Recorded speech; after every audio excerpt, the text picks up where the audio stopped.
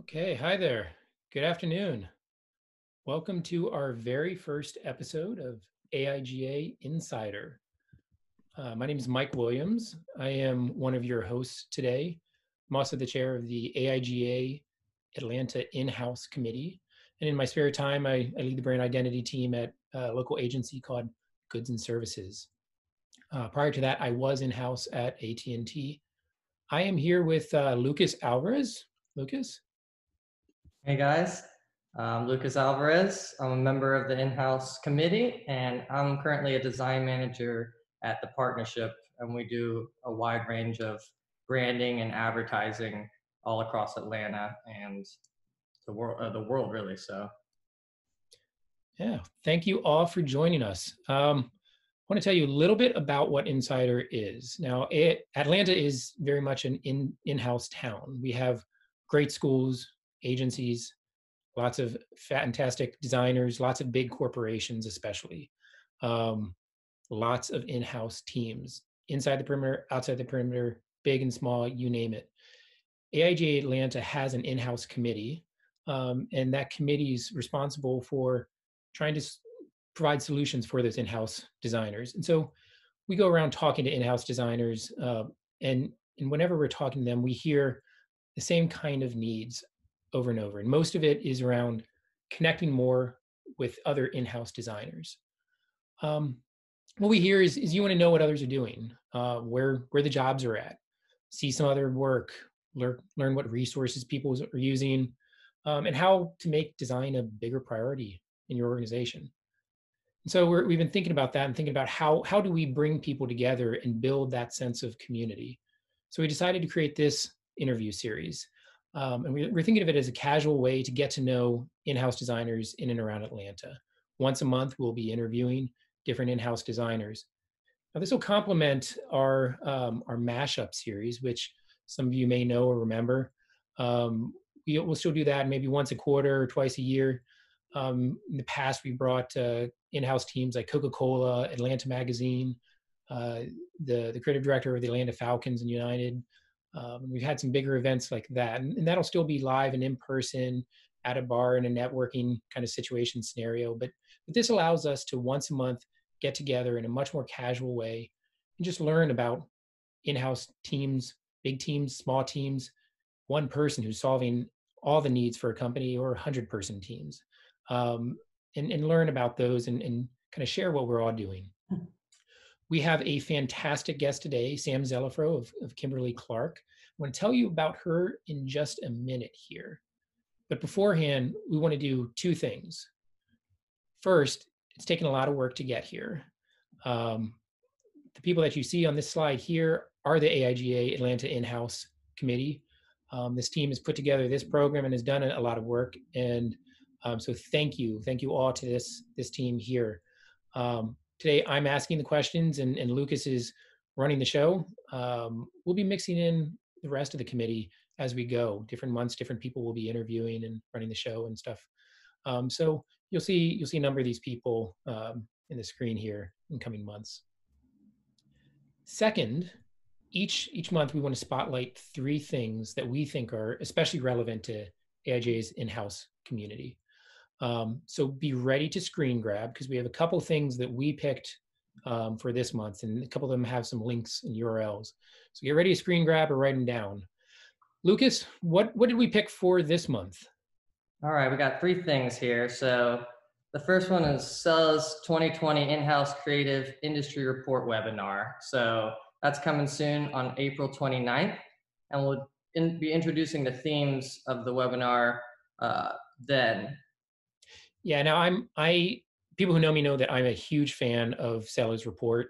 Um, what they do is they go around and they ask, I think this year they asked 400 different in-house creative leaders about what they do. It's kind of one of those secret weapons that you can have. It's full of data that if you want to put together a video team in-house, you can go to your boss and say, look, 70% of other in-house groups are putting together video teams. We should be doing this. It talks about chargebacks. It talks about team size and makeup. It's chock full of insights. This is not an ad for them. They're not paying us. It's something that I've just seen over the years. It's a fantastic report and a great resource for the in-house community. Yep. And to register for that, you're going to go to that screen grab there and find out more. So the second thing that we have is AIGA's Eye on Design has crowdsourced an amazing list of resources for designers. And we have a lot of topics that were included in that. We got education, connection, jobs, making money, entertainment, so on and so forth. So I really want you guys to check out that as well. And you can go to eyeondesign.com for more information there. Finally, we got another special thing we have here is Mohawk Renewal. So want to give a shout out here. Mohawk is launching a new line of sustainable papers today for Earth Day. And the special shout out we have is for Jeanette Renette, who works for Mohawk and is on our committee right now. So shout out there, and we're excited for that paper. And you can find out more about that paper at mohawkconnects.com. Yeah, Mohawk has been doing a number of different webinars since the quarantine started, and has given us a bunch of advice through Jeanette. So thank you again to Mohawk. Awesome. All right. So what should we spotlight next month? Is anybody hiring? Do we have internships? Like, we want to hear from you guys because we really want to make this really useful for everybody and give as much of a resource as we can. So please screen grab that and send it our way if you have anything like that that we could be spotlighting, because we want to hear from you guys. And not only what should we be spotlighting, but who should we be spotlighting? Do you know somebody who should be interviewed here on Insider? Are you one of those people? Send us names and we'll reach out. Or if you're interested in sponsoring and getting a message in front of Atlanta's in-house design community, please reach out there too. inhouse@atlanta.aiga.org. Or if you lose that email address, it's on the website also, on AIGA Atlanta's website. Okay. Now let's get into it. Let's introduce Sam Zelafro. Now, Sam is a member of our in-house committee, and so that's one reason that she's our test case here.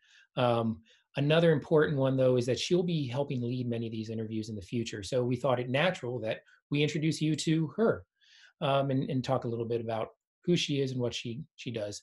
And unlike Lucas and I, Sam is in-house at Kimberly-Clark. She's a fantastic person full of resources, and I don't think you'll be disappointed here. Sam is a global design manager at Kimberly-Clark. She builds and manages brands for their B2B sector. She started her career at Procter & Gamble, so she knows the consumer goods industry inside and out. She knows packaging. She knows how to navigate large organizations. She knows how to work with agencies and internal stakeholders to get great results from design. Today, she's going to share a little bit of her work, and she's going to talk about life and culture and things at Kimberly-Clark. So, Sam, welcome. Hey, Mike. Can you hear us? Yeah, can you hear me? Great. Thank you for joining. How are you doing in quarantine? Good, very cozy. Currently working in my 1-bedroom condo with my husband and my 14-month-old baby. So yes, very cozy.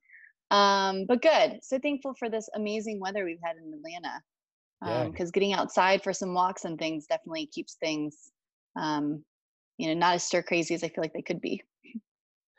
Absolutely. So you're a global brand design manager at Kimberly-Clark. What does that mean? Yeah. So my job, I work in Kimberly-Clark Professional. So it's our B2B sector. And my job is responsible for the brand identities of the brands within our portfolio. Our team is relatively small. There's 2 of us. So we kind of divide and conquer the portfolio. I manage our safety and industrial brands, KleenGuard, Kimtech, and Wipeall, as well as KCP in general. Like, how do we, go to market as this kind of parent brand? And then my counterpart manages what we call our shared brands that have also consumer facings. So she manages Scott, Kleenex, and Intimate Care, which in North America, folks would probably be most familiar with Cottonelle. Gotcha. A lot of brands that I recognize. Kimberly Clark, obviously a name that I recognize. What is, can you give me a little bit of background on the company? What does Kimberly Clark do? What are they most known for? Yes, I mean it's a 150-year-old CPG company, founded in Mena, Wisconsin, but very global today. And I've already mentioned some of the billion-dollar brands in the portfolio, but folks would also probably recognize Huggies, Kotex, a lot of paper-based brands that are relevant, in the market today. So what's Kimberly Clark's presence here in Atlanta? Yeah, so our office is based in Roswell. So I commute up there, and our site's right off 400, and the KCP organization sits there. Like the North America team is all based in one of the buildings, and then our global team's in another building, and then our campus also includes our global nonwovens sector, which is really like our front end innovation for materials. So they're the R&D folks that innovate on all of the different raw materials that we use for the products that I've mentioned before. And what is your team like? You mentioned you have a counterpart there. So you have a small team, a big team. What's your team like? Yeah, it's a small team. So design within Kimberly Clark takes on a couple of different forms. So in KCP, I mentioned my counterpart and I are the brand designers. So we manage overall kind of the brand identity guidelines, how the brands come to life across touch points, and driving that consistent customer experience. We have folks that have similar roles as us, that sit up in Mena and support our consumer brands. I would say that those roles are focused more heavily on packaging, just because in the consumer side of the business, packaging is super important when you think about retail and shelf design in general, whereas that's not as relevant for the B2B side. We also have, a design group called Integrated Marketing Communications. So I would also consider them an in-house group. We definitely collaborate, but their role is a little bit different in the sense that they're designing collateral, every day. They're working on things that folks are using in the sales process, and supporting our marketing teams, not only in collateral, but also trade show designs, different digital tools as well. But it's a little bit further downstream, a little bit more executional than some of the work that I lead with my counterpart. We're a little bit more on the upstream, more thinking about the strategy and like the bigger picture. So that way the team further downstream is set up for success. Gotcha. Now, as part of that IMC, are there a number of designers who sit in that, or do they work with agencies or both? Yeah, so the whole point of that team is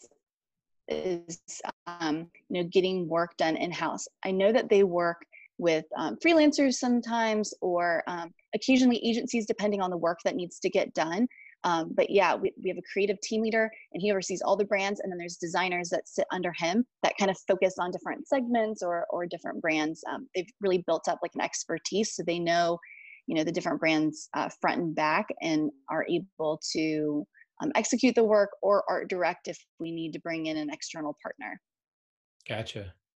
Well, I asked you to bring in a couple examples of some of your work. I'd love to kind of use that as a catalyst to just kind of talk a little bit more about what you do and kind of see some of the work that the brand team's doing. Would you mind sharing some of those slides with us? Yeah, Lucas, yes, archetypes. So first of all, I mentioned that I manage multiple brands, but for today, I decided to bring examples just from one of them so I could really demonstrate the breadth of work that we do in KCP. Because a lot of these examples, they're for KleenGuard today, but I also do those, the same type of work across all of the brands. I just thought KleenGuard would be one of the most interesting ones because we really have built the brand from scratch over the last 4 years since I joined the company. So without further ado, yeah, let's jump in. So KleenGuard, it is a safety brand. It's a PPE brand, which you've probably been hearing the term PPE a lot lately with everything going on with COVID-19. Before I came to this role, I didn't know what PPE was. So I'll tell you, it's personal protection equipment. And when I joined the company 4 years ago, KleenGuard was essentially a blue logo that looked like it was designed in Word.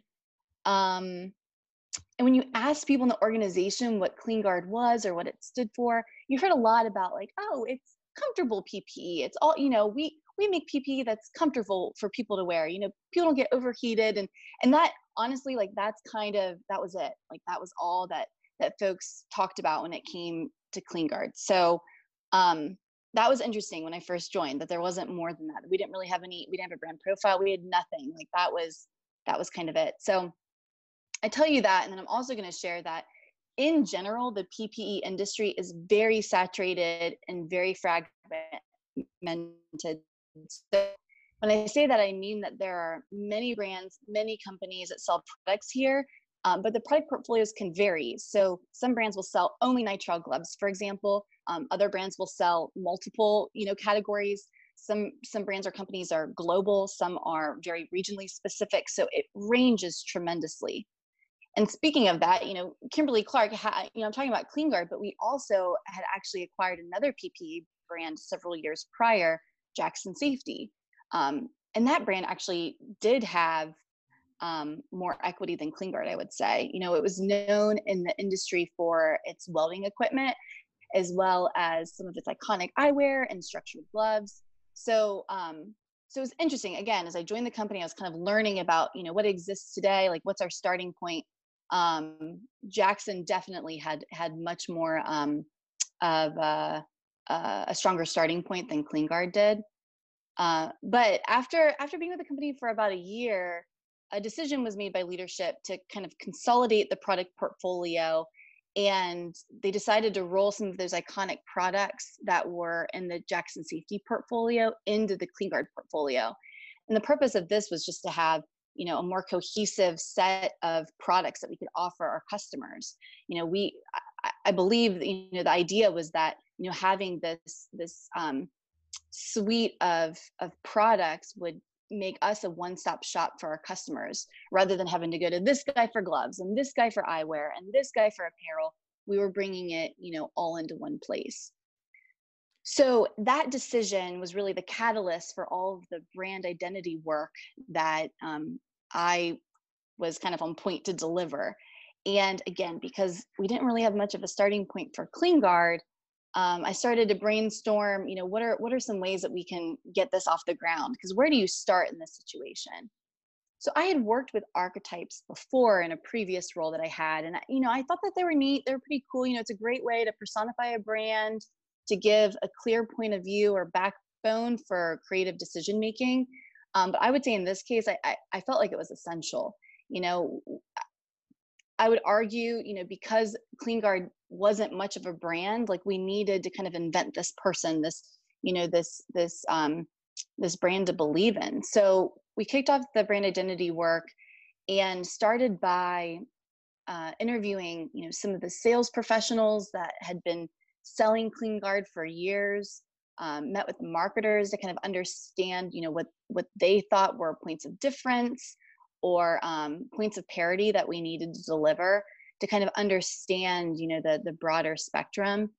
And those insights kind of informed, the archetype selections. As we were hearing this, we learned people often wear PPE for work, and they kind of, the insight that we had is that they feel like they lose a sense of their identity. That this guy's wearing, white coverall, and the guy next to him is wearing the same white coverall. And so what we were hearing was that a lot of times people feel like they leave their identity at the door, which is different than maybe what we experience, as designers. Like, it's a big part of my identity to, show up at work in like a cool pattern, or, some chunky like jewelry that is, unique, and it's a way that my personality, comes to work with me. But a lot of the people that we're serving with the PPE don't have that luxury. So we were hearing that from folks, and it was, that to me was a turning point, and kind of understanding that it's a desire to retain some sense of individuality at work, and that our brand might be able to bring some of that. So our design team kind of digested this, and we started to net out in a space that was leveraging like the hero archetype.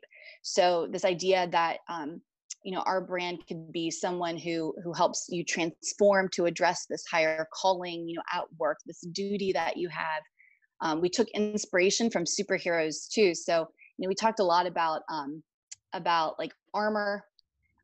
We talked a lot about one of the metaphors we used was this idea of Tony Stark. Like, he's a pretty smart dude on his own, but when he puts on that suit, he transforms into Iron Man and is able to do things that he couldn't do by himself. So again, really exciting stuff. And we ended up writing a manifesto, and it kind of became like a rally cry for the brand and the work that was ahead of us.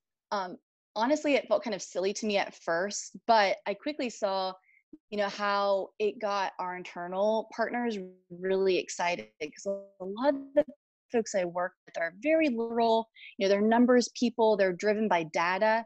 So having this kind of esoteric story was a great way to get them to wrap their heads around the potential of the brand and how it could, take us to this next level and really be a competitive advantage. So the archetype, the manifesto, those became tools that we used to launch the materials internally.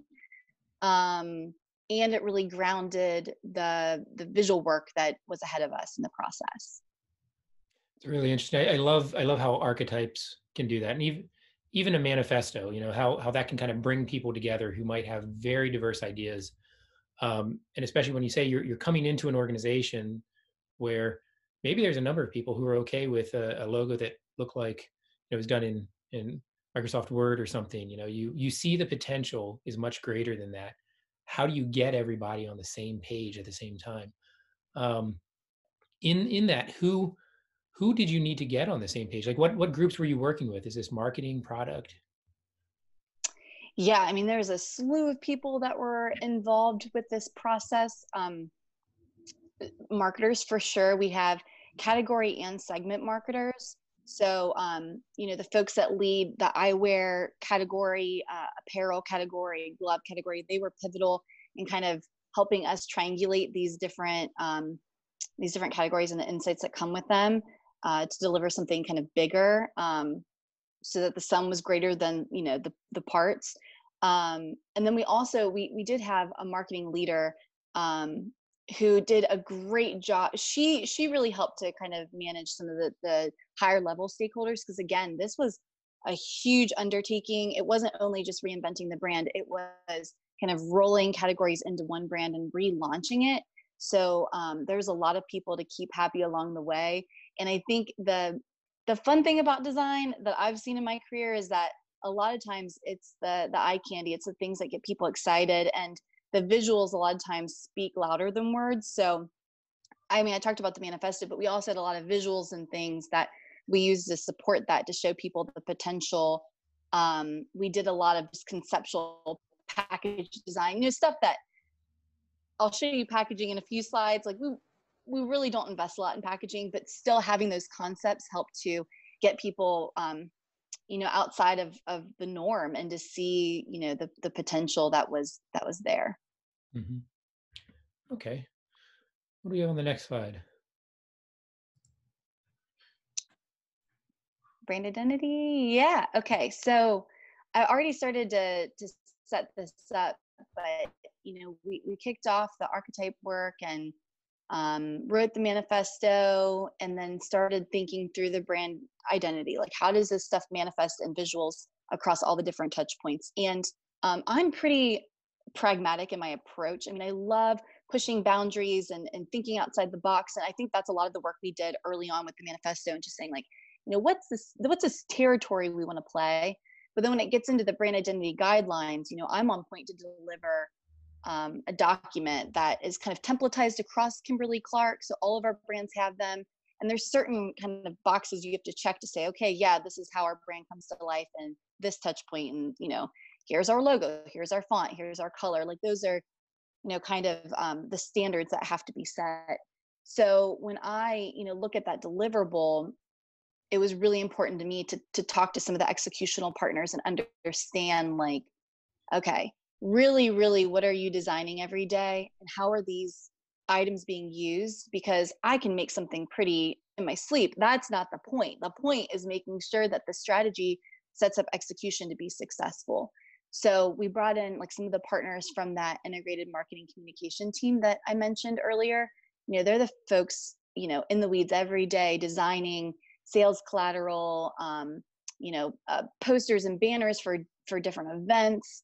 They're the ones, leading all of that work. So, I brought them in very early on to say, okay, like what are the issues you see today? What do you, based on the work you're doing, what are the pain points and how can we start to address them and make sure that this idea, this like nugget of the brand that we've started to create can really flourish in all these different places. So that was kind of the starting point. I mentioned, CleanGuard, when I first joined the company, everybody talked about comfort. Like comfort was really important. Because it's important with PPE. If stuff's not comfortable, people will modify, and that can sacrifice the integrity of the product. So, if I'm getting hot in my coverall and I, put a slit in the back to like let some of that hot air out, like it's not going to protect me the way that it should, right? So building those things into the product design is really important. And so talking about that and making that a part of our communications is also important. So we knew that comfort was a part of the equation. Safety obviously is a part of the equation. And then we talked a lot about this idea of distinction or individuality. So together, those three components really informed everything else that we were doing. And they kind of became like the Holy Trinity. We talked about that a lot. Like, okay, like how do we bring these three things into everything that we do? So like we literally took that and said, okay, that's a triangle. Like what can we do with that? Where does that go? And everything else was kind of built from that one little building block. So, so you can see here that the KG monogram is a part of our logo, and that's built on a triangular grid. We have, patterns and whatnot that we use. Not only does it communicate the three values that I've shared here, but we also talked a lot about like armor and like this idea that the triangular grid can kind of like tessellate and mimic, the shape of your body and the way that these things fit and kind of, grip and become an extension or like a, protective shell. So there's a lot of like metaphors that we were using to kind of build this system out. So here I just have captured some visuals to kind of give you a taste of what that looks like. But we tried to pull cues from the category today. Orange often signals safety. You think about safety cones and different high vis apparel that folks wear, like a crossing guard often will wear orange or bright yellow to kind of get your attention. That's also really relevant in a lot of the places that we sell products. So that was a big reason why we pulled orange into our color palette. And then black is a great contrast. So having that high contrast, we can use it in different places to again kind of have a more attention grabbing and more active, I guess, a more active visual identity. Because again, before CleanGuard was like this very basic logo. It was blue, very passive, trustworthy, sure, but definitely not as strong as what we were going for with this new launch. Did you do this work? There. Did you do this work in-house, or did you do this work with an agency? Or yeah, so we worked with both, definitely both. I think when I work with agencies, I typically try to bring them in early on because I think it is worth every cent bringing in, the brain power to kind of brainstorm, ideate on all of these different concepts and ideas. So getting all the ideas out, that to me is worth every penny. So we did bring an agency in very early on to kind of develop some of those ideas and some of the stories. And then as we get further downstream and closer to implementation, I typically get pretty heavy-handed because, I think that's what I live every day is understanding some of for example, the packaging print limitations. There's a lot of that here, and it can vary too, across the regions. So as we get further downstream, I definitely, bring some of that more in-house. But up front, we worked a lot with the agency to do that work. And then the IMC team did a great job of leaning in, and they did a lot of like ideation. So if we as a brand team thought that, there are certain elements that could be really great or we thought could bring the brand to life, we would hand them off to that team, and then they would take an afternoon and try and redesign some materials to say like, yeah, actually, you know what, that asset works really well, or we're struggling with this, like what if we change it a little bit here, or you know, how do we build? So it was a lot of like tossing across the fence and then kind of meeting up over coffee to discuss it more to make it as strong as it can be. That's interesting because I find that designers often, we see the potential in something, but then once you get into some of those tactical realities, it starts to water down an idea a little bit. And how do you balance the two of those?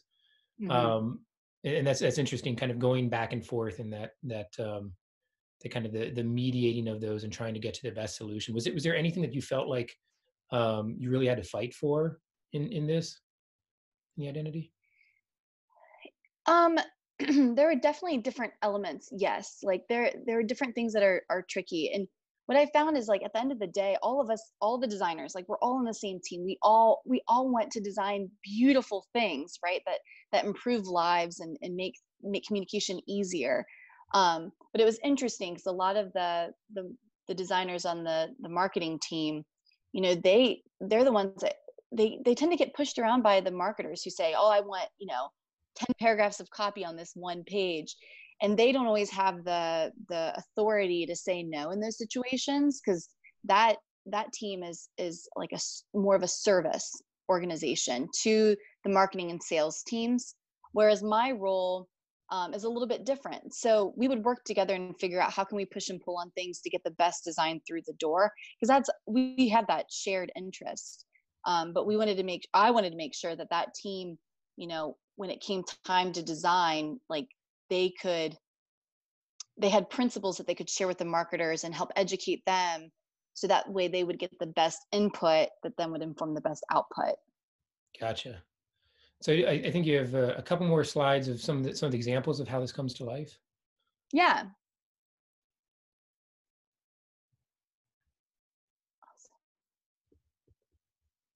Okay, yeah, the trade show booth design. So the National Safety Council is an annual convention that KCP typically participates in.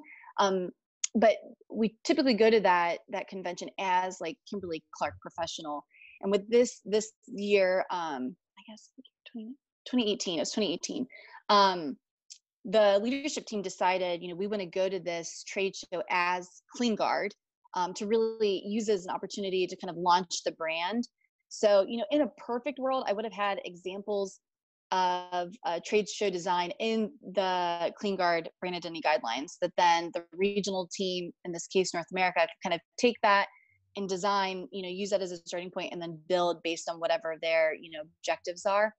But when we designed the brand identity guidelines, really the focus was around print collateral, because that's the majority of the work that was being done. And because of budget and timing, like that's where we played. So we didn't have examples or time to kind of work on, you know, how does Clean Guard come to life in an environment. So for this project, I leaned in and collaborated with the regional designer on that IMC team, as well as a project manager for the trade show designs, because we have someone who kind of manages, you know, the construction and the design of all of our trade shows, because we go to multiple of them throughout the year. She owns a relationship with the external agency who literally builds the structures. So there's a few key partners in this execution. So my role was really kind of consulting on how to bring the brand to life, in the most effective way within like the budget and the timing and executional like limitations. So I don't have experience doing this. Like most of my career has been packaging. So packaging's, I feel like, kind of my superpower. Um, so when this opportunity came up, you know, I called a couple of friends who I know do work like this, just to pick their brain on like, you know, what are some principles? Like, where do you start when you design something like this? I also went back and looked through previous exhibit designs that have been executed by KCP to kind of understand what our starting point was. And then I played around with SketchUp. My husband actually is a designer as well.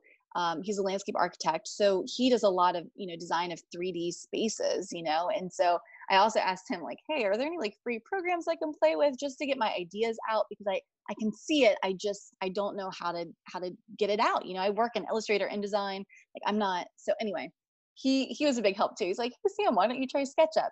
And I remembered that, I had explored some of that in college. So it came back. It's like riding a bicycle. So I pulled that up and, played with like the free trial just to get my ideas out, Photoshop some graphics, and then use that to kind of guide the team on like, here's a direction I think we can go. And so, it was a month or two process where we, went back and forth on, what can be done, what are our limitations.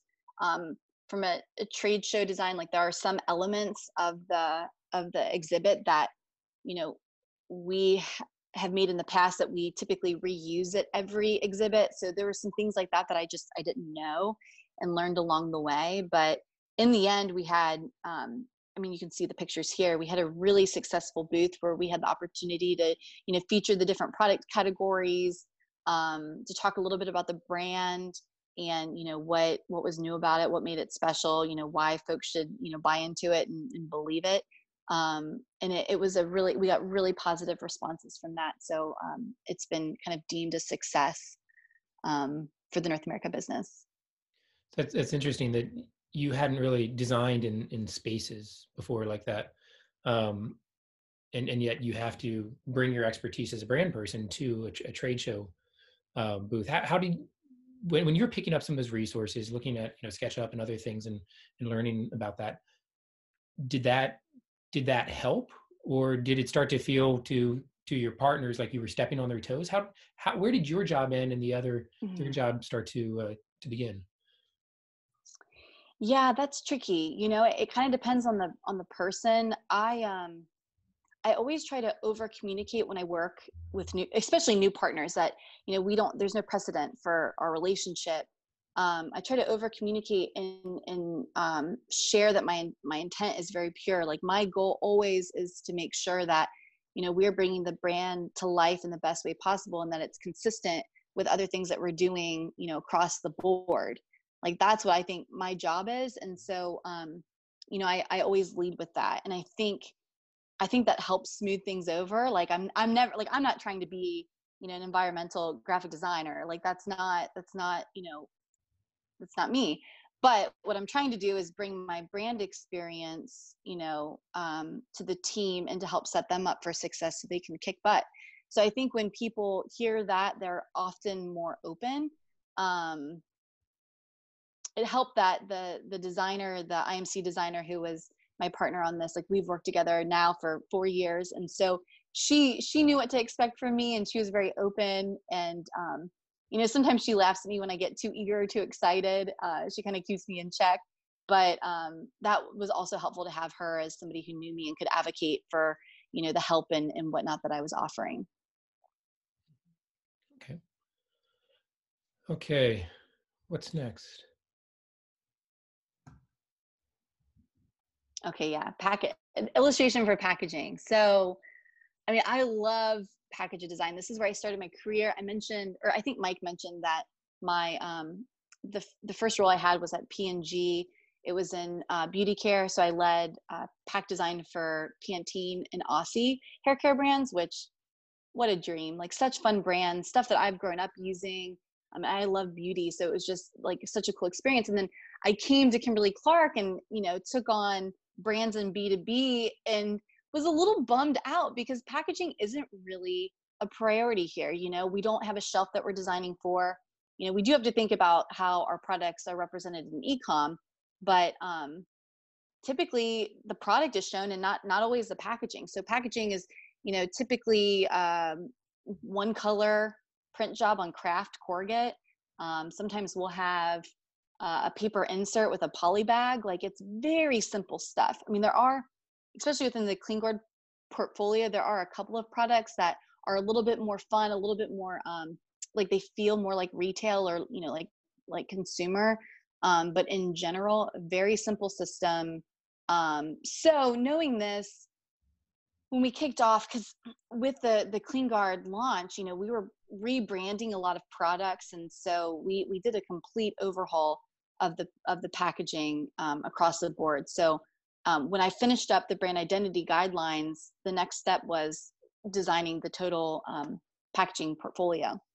So I looked at what existed today, and again, talked with some of the marketers and some of our executional partners to understand, like, where does this stuff actually live? Like, how do people actually interact with it?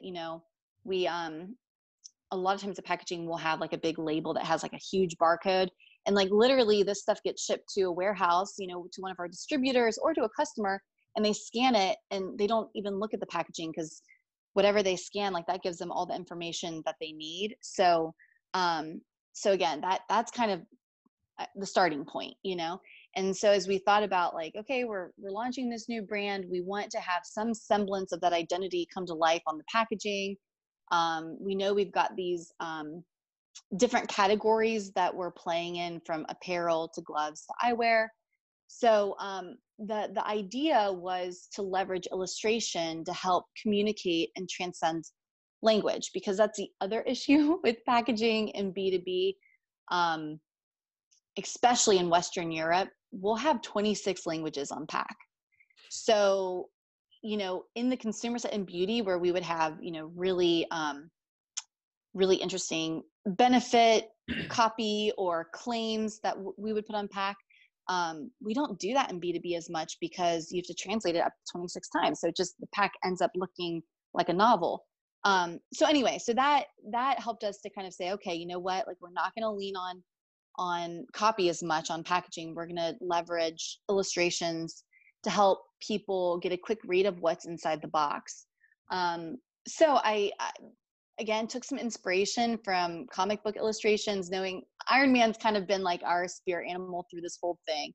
So we looked at a lot of like Iron Man illustrations and got just got inspiration from that, and wrote a design brief and had an illustrator work across the portfolio to illustrate the different products that we sell.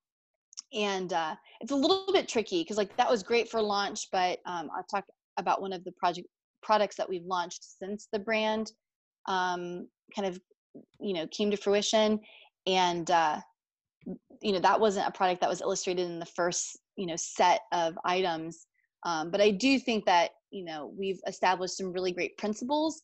So we just brought in a new illustrator, and he kind of took it from there and looked at what existed and mimicked it, to keep that brand look and feel consistent with what already existed. Nice. Okay, well, I know we want to get to some questions, and you have, I think, one more slide. Okay. So Yeah. let's move on to that, and then I'll wrap up with a couple other questions, and for everybody else, start thinking about your own questions. We'll save 10 minutes at the end for that as well.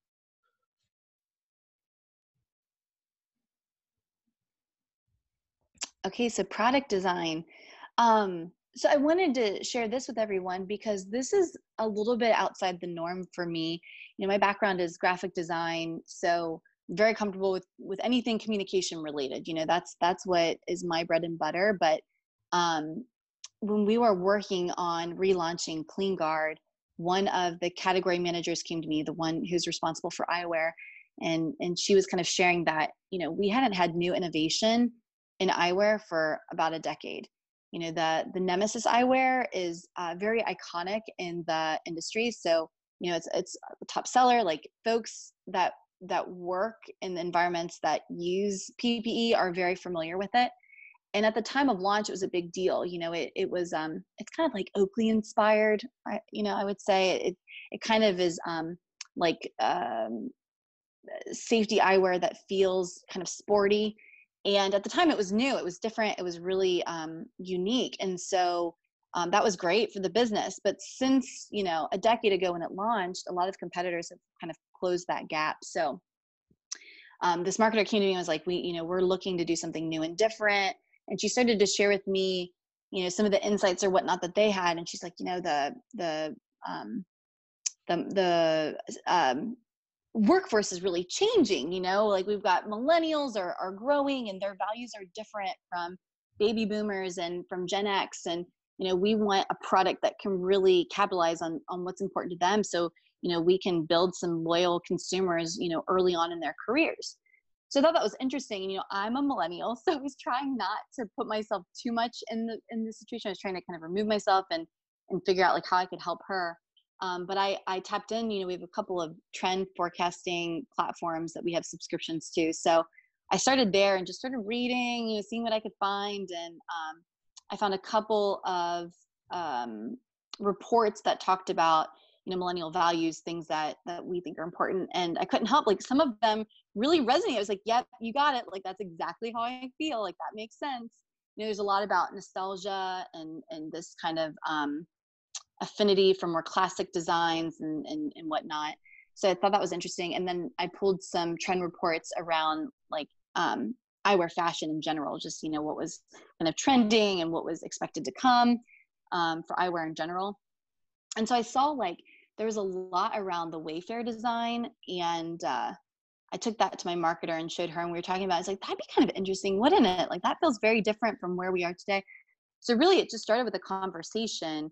And we have an industrial designer on our staff. He reports into the R&D organization. So we shared it with him, and he's an amazing illustrator. And he kind of took it and, like, mocked up some ideas of how we could optimize this kind of style to still have, the protective quality. So, having, like, shields on the side to protect eyes from different debris and whatnot. And I know they did a lot of work on, like, the brow of the glasses and making sure that it did protect eyes from different things going on in the work day. So I did a lot of the work up front to kind of help inform the design, and then this industrial designer worked with some of the engineers and our suppliers to optimize it. And then as they got further downstream, we talked a lot about color and branding. So how could we make these glasses, fit the KleenGuard brand? And since I'm the brand person, I came in and helped, make some of those decisions or make some of those recommendations more. So you can see here, I just pulled a snippet from our catalog to show we launched with 4 different color combinations for folks to buy into. And then, we had a whole photo shoot of to demonstrate, like, the product being used. So yeah, that was a really cool project that I wanted to capture here. Because again, product design isn't typically a part of my job, but it was a really cool opportunity to inform some of the innovation that was happening, but still link it back to the brand. This is really cool. I love how both in the illustration and in this, you're thinking about identity through the lens of how it's going to be used, not just logos and color palettes, but how does the illustration add value and serve as kind of a wayfinding cue? How does product design resonate the brand? What a great opportunity. I love how you brought in trend reports and stuff like that to kind of build the case. You saw the opportunity, you built the case for it. That's really cool. Okay, well, with this, can you give me any thoughts or any recommendations that you have for people who either want to work at, with, or for Kimberly-Clark, based on your culture and stuff? What recommendations would you have for those people?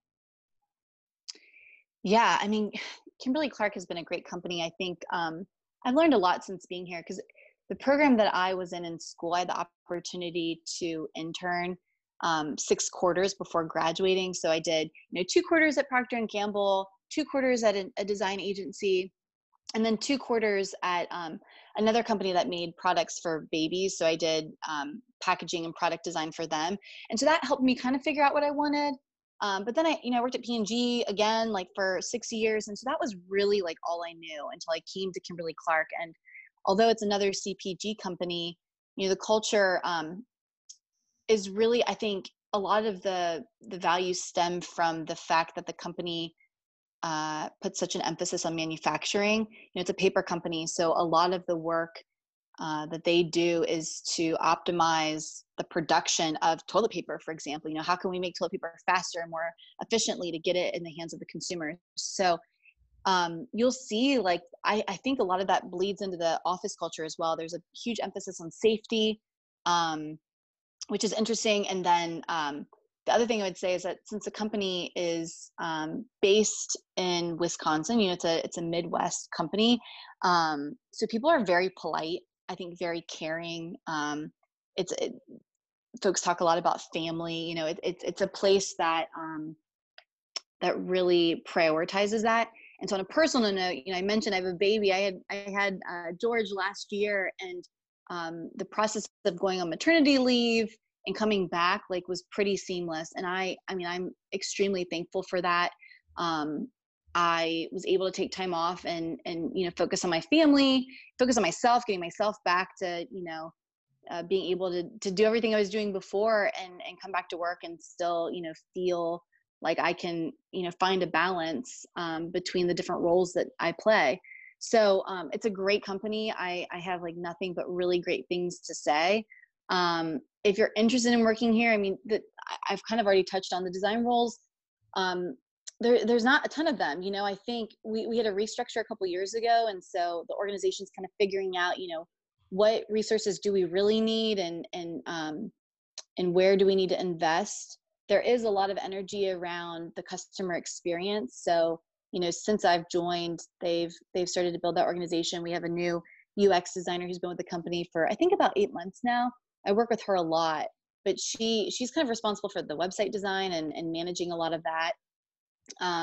So if you're interested, I mean, a lot of the jobs get posted to LinkedIn. We're very active on LinkedIn, especially for Kimberly Clark Professional in Roswell, because so much of our business is around like the actual like sales organization. So our sales team uses LinkedIn a ton too. So for recruiting and sales, LinkedIn's probably your best place to look. But yeah, I think great place to work, opportunities. It depends. I think I'm optimistic. I'm optimistic. Yeah. Well, if you have questions, there is a little Q&A poll or through the chat. Feel free to submit them either way. Couple are starting to pop up here. First one, what made you decide to go into a brand role versus staying in design? Or do you feel that your role is it's very,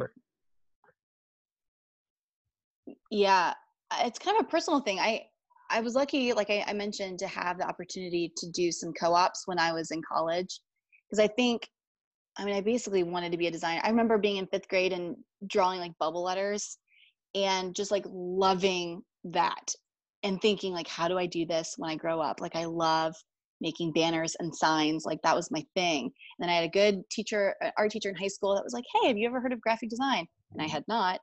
And so thank goodness he mentioned it. So then I applied to that and did that. And I think when I first went into it, I thought, oh, like I want to be a creative director at an agency when I grow up. Like I want to, work with a bunch of people and problem solve with design. But after co-oping at Procter & Gamble, then I was just in love with this idea of, being really the brand expert or the design expert in the room. Because really, most of my meetings are multifunctional. Like I am the design person in the room, making the recommendations, bringing options to the table. And that was really motivating to me. I also really like understanding how design fits into the bigger picture. So hearing from our engineers, like how the products get made, like then I can understand how to optimize the design to make that process smooth. I like, working with the marketers to understand like what are the insights from our customers and how can we capitalize on that to make a stronger product or proposition. So those were the things that attracted me. So, since I started my career, I've been on the brand side. I essentially had like the same role at P&G, just like in a different category. And I love it. It's my favorite. I think for the foreseeable future, like this is what I want to do. It really, it's really fun. There's certain things that definitely transfer from category to category or brand to brand, but then, every time there's also new things to learn. And I think there's a part of me that's really curious just about people and working on these products that people use every day. In hair care, like I could obviously relate, like we all wash our hair. So I'd be like, yeah, I get it. Like I understand what that person's trying to do. But working in the B2B sector has been really exciting because this stuff's way outside of my realm of experience, understanding how airplanes are built and what products are needed to support people in that process, or like that's been really, really fun and interesting. So I don't know, that's why I've ended up here and why I've stayed here. Cool. Well, Carlos says, great to meet you. He runs a branding agency in Mexico City and works for Kimberly Clark. So great to see that. Welcome, Carlos. Morgan's asking a really interesting question. How does your team measure success? How does a brand team measure success? Hmm. Yeah, there's a lot of different things. It kind of it depends, you know. I think